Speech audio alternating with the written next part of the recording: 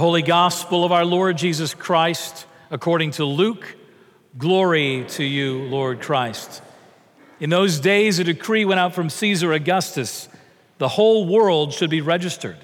This was the first registration when Quirinius was governor of Syria, and all the world, each one, went to his own town to be registered. And so also Joseph went up from Nazareth in Galilee to Judea, to the city of David that is called Bethlehem, because he was of the house and lineage of David, to be registered with Mary, his betrothed, who was with child. And while they were there, the time came for her to give birth. And she gave birth to her firstborn son, and wrapped him in swaddling cloths, and laid him in a manger, because there was no room for them in the inn. In that same region, there were shepherds out in the field, keeping watch over their flocks by night. And an angel of the Lord appeared to them, and the glory of the Lord shone around them, and they were terrified. And the angel said to them, "Fear not, for I bring you good news of great joy that is for all people. For unto you is born this day in the city of David a Savior, who is Christ the Lord. And this will be a sign for you. You will find a baby wrapped in swaddling cloths and lying in a manger." And suddenly with the angel, there was a multitude of the heavenly host praising God and saying, "Glory to God in the highest, and on earth peace to those with whom his favor rests." Now when the angels went away into heaven, the shepherds said to one another, "Let us go up to Bethlehem and see this thing that has happened, that the Lord has made known to us." And so they went with haste, and they found Mary and Joseph and the baby in the manger. And when they saw it, they made known the saying they had been told concerning this child. And all who heard the shepherds' words were amazed and wondered. But Mary treasured up all these things, pondering them in her heart. And the shepherds returned, glorifying and praising God for all that they had heard and seen as it had been told to them. And this is the gospel of the Lord. Praise to you, Lord Christ. Let us pray. Heavenly Father, we believe that you inspired your servant Luke the evangelist to record these words. We believe these words not only had power in the day that Luke wrote them, but that these words have power this night, this Christmas Eve, because they're inspired by your Holy Spirit. So we pray, come Holy Spirit, open this word for us now, that we would be changed more and more to be like the Christ child. For we pray it in Jesus' name. Amen. I invite you to be seated.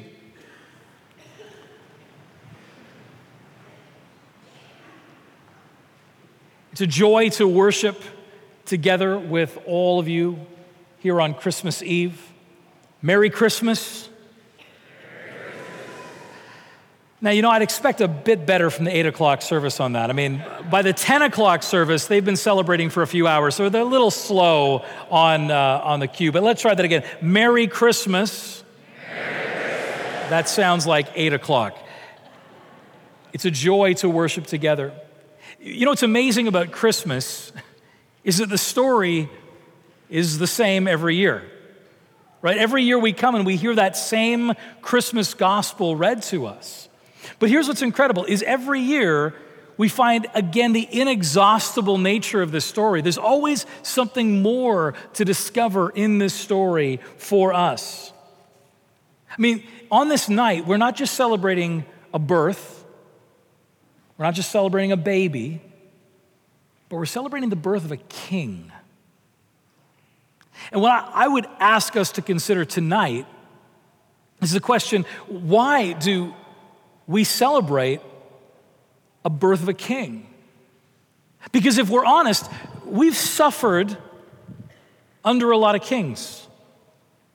We all, in different ways, have suffered under poor human kings, poor leaders, poor uses of power. We've all been at different times abused, neglected, deceived, taken advantage of by those who are set in leadership over us. those who've abused their power. We see this right in the beginning of the story in chapter 2, verse 1, that Caesar Augustus sends a decree that gets the entire world moving, right? Including this poor pregnant couple have to uproot from where they are and move because of a decree from a leader, from a Caesar, from a king far off. The whole world is moving. And they're moving because of a census. And why do kings take census? Oh, they've always taken it for the same reasons. For the purposes of taxation and conscription. So the king will know how many people he's got to take money from and how many he can send off to fight his wars. We see what it is like to live under poor kings. So why do we celebrate this birth? I grew up in a political family, a very political family. Yes, we have politics in Canada. They're just a little different than here. And though my dad held some very, very top political positions in that country, I'll always remember that in his office, he hung this cartoon.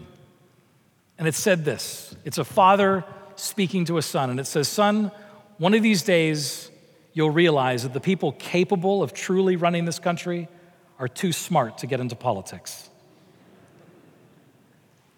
We don't just suffer under imperfect political leaders, though. We've all suffered under imperfect business leaders, imperfect celebrity leaders, imperfect leaders even within our own families. So why do billions of people this night celebrate the birth of another king?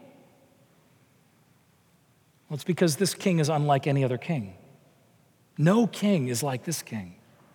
And we see that most clearly if we recognize the presence of shepherds in this story.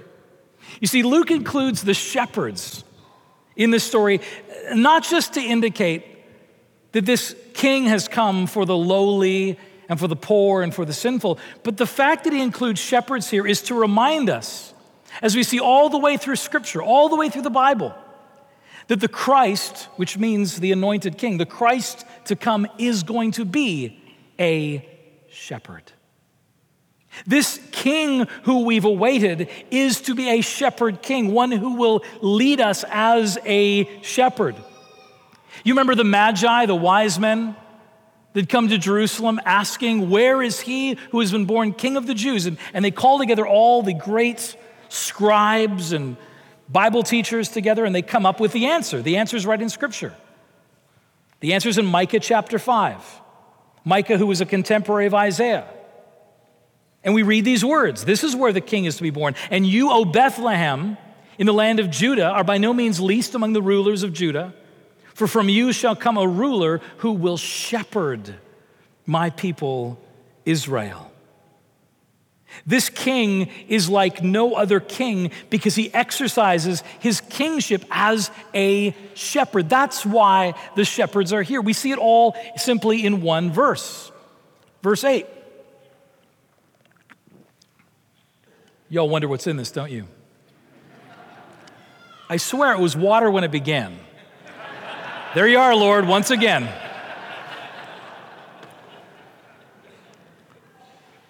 In verse 8, we see the shepherds in this story, and as we look at verse 8 and see what these shepherds are doing, these just very normal, ordinary shepherdly acts, we get a picture of how this king will lead us. You see, we see that this shepherd king watches over his sheep. He guards, protects, takes care of his sheep. But not only does he watch over his sheep, the king we celebrate tonight wants his sheep. He wants to be shepherd. He wants to care for us. But not only is this shepherd king one who watches over his sheep and wants his sheep, but for our purposes, especially tonight, this is a shepherd king who is with his sheep. See, the shepherd king watches over his sheep. Verse 8, they were out keeping watch over their flocks. This is the shepherdly act, keeping watch, which is language of protection, taking care, fending off danger, predators, wild animals. We think in terms of probably the most famous shepherd example in Scripture, which is Psalm 23. The Lord is my shepherd. I shall not be in want. He leads me on right pathways. He makes me lie down in green pastures. He leads my right pathways for his name's sake. Yea, though I walk through the valley of the shadow of death, I will fear no evil. Why? Because you are with me, your rod and your staff, they comfort me. Right? The language of the shepherd watching over is the one of protection, caring. But here's what's really important we recognize. That this shepherd king not only is watching over us against the external predators, but do we have to worry about the internal predators.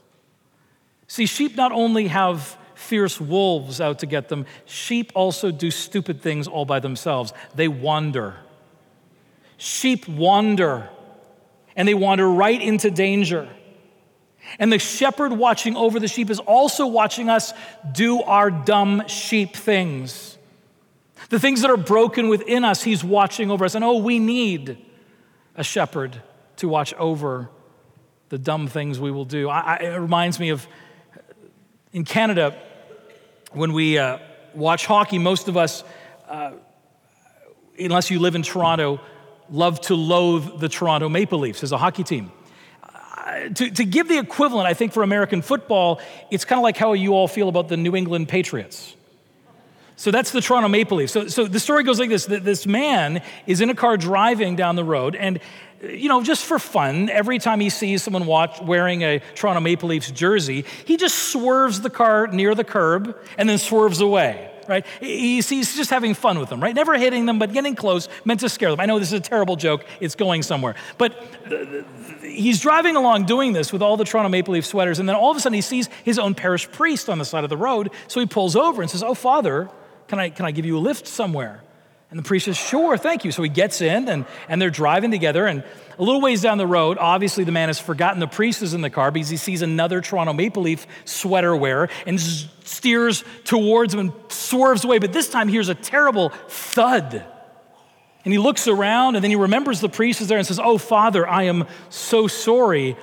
I nearly hit that Maple Leaf fan. And the father says, don't worry, my son, I got him with the door. See, the fact that I think that joke is funny shows how broken a sheep I am. We are broken, and we need someone to watch over us, someone to guide us and correct us. This shepherd king is the one who knows we are prone to wander into danger. And this is the one that in Luke chapter 15, we are told, will leave the 99 sheep to seek after the one who has wandered off. And when he finds that one, will put that sheep on his shoulders, carry that sheep home, and not only that, but will then throw a party to celebrate. The sheep I have lost has come home. This is the character and nature of this shepherd king. He watches over us. But not only does he watch over us, the shepherd king wants us. He wants to be our shepherd. See, verse 8 goes on to say that they're watching over their flock. It's the language of ownership.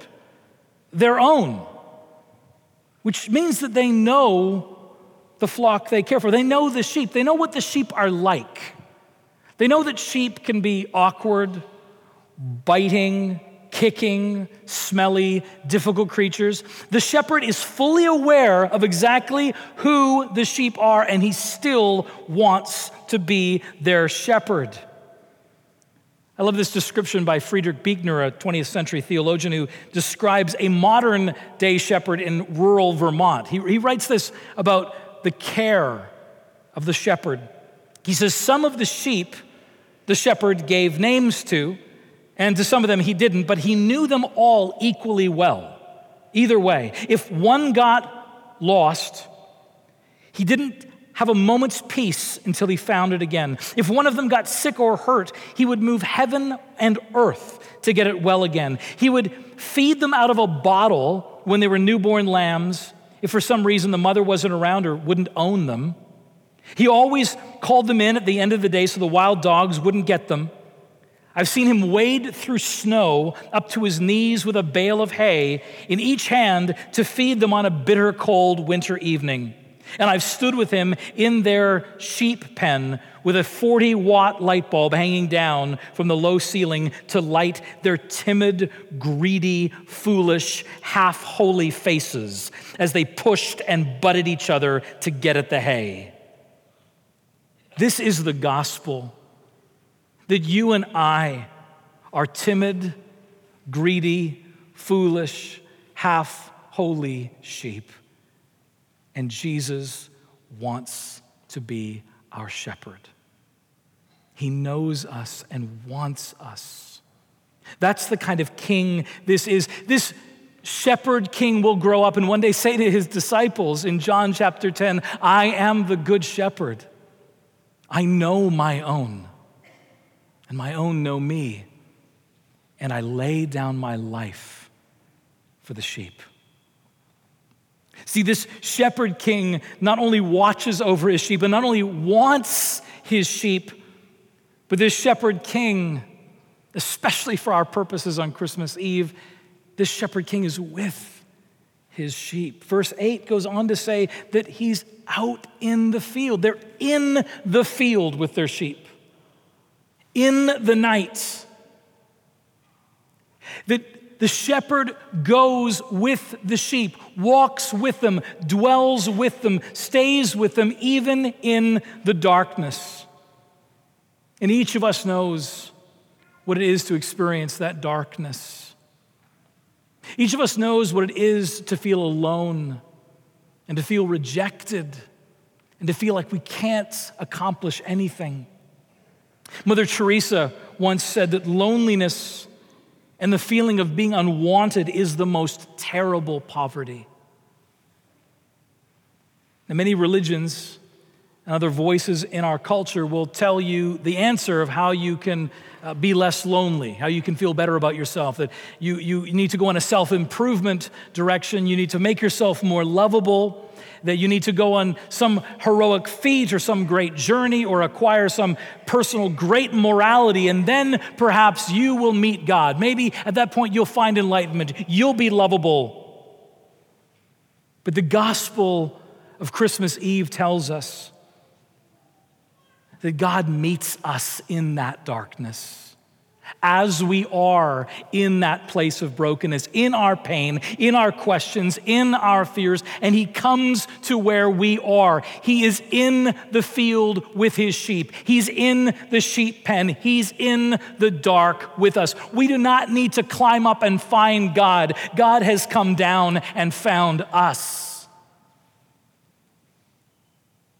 As Isaiah says, a contemporary of that Micah prophet, in Isaiah 7:14 says, the virgin shall be with child and give birth to a son, and they shall call his name Emmanuel, which means God with us.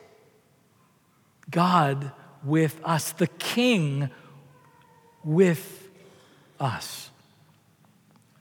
I think I saw this most clearly in our own family recently, where just a few weeks ago we bought our 2-year-old mini schnauzer Levi a Christmas sweater, right? We thought, why should he be left out?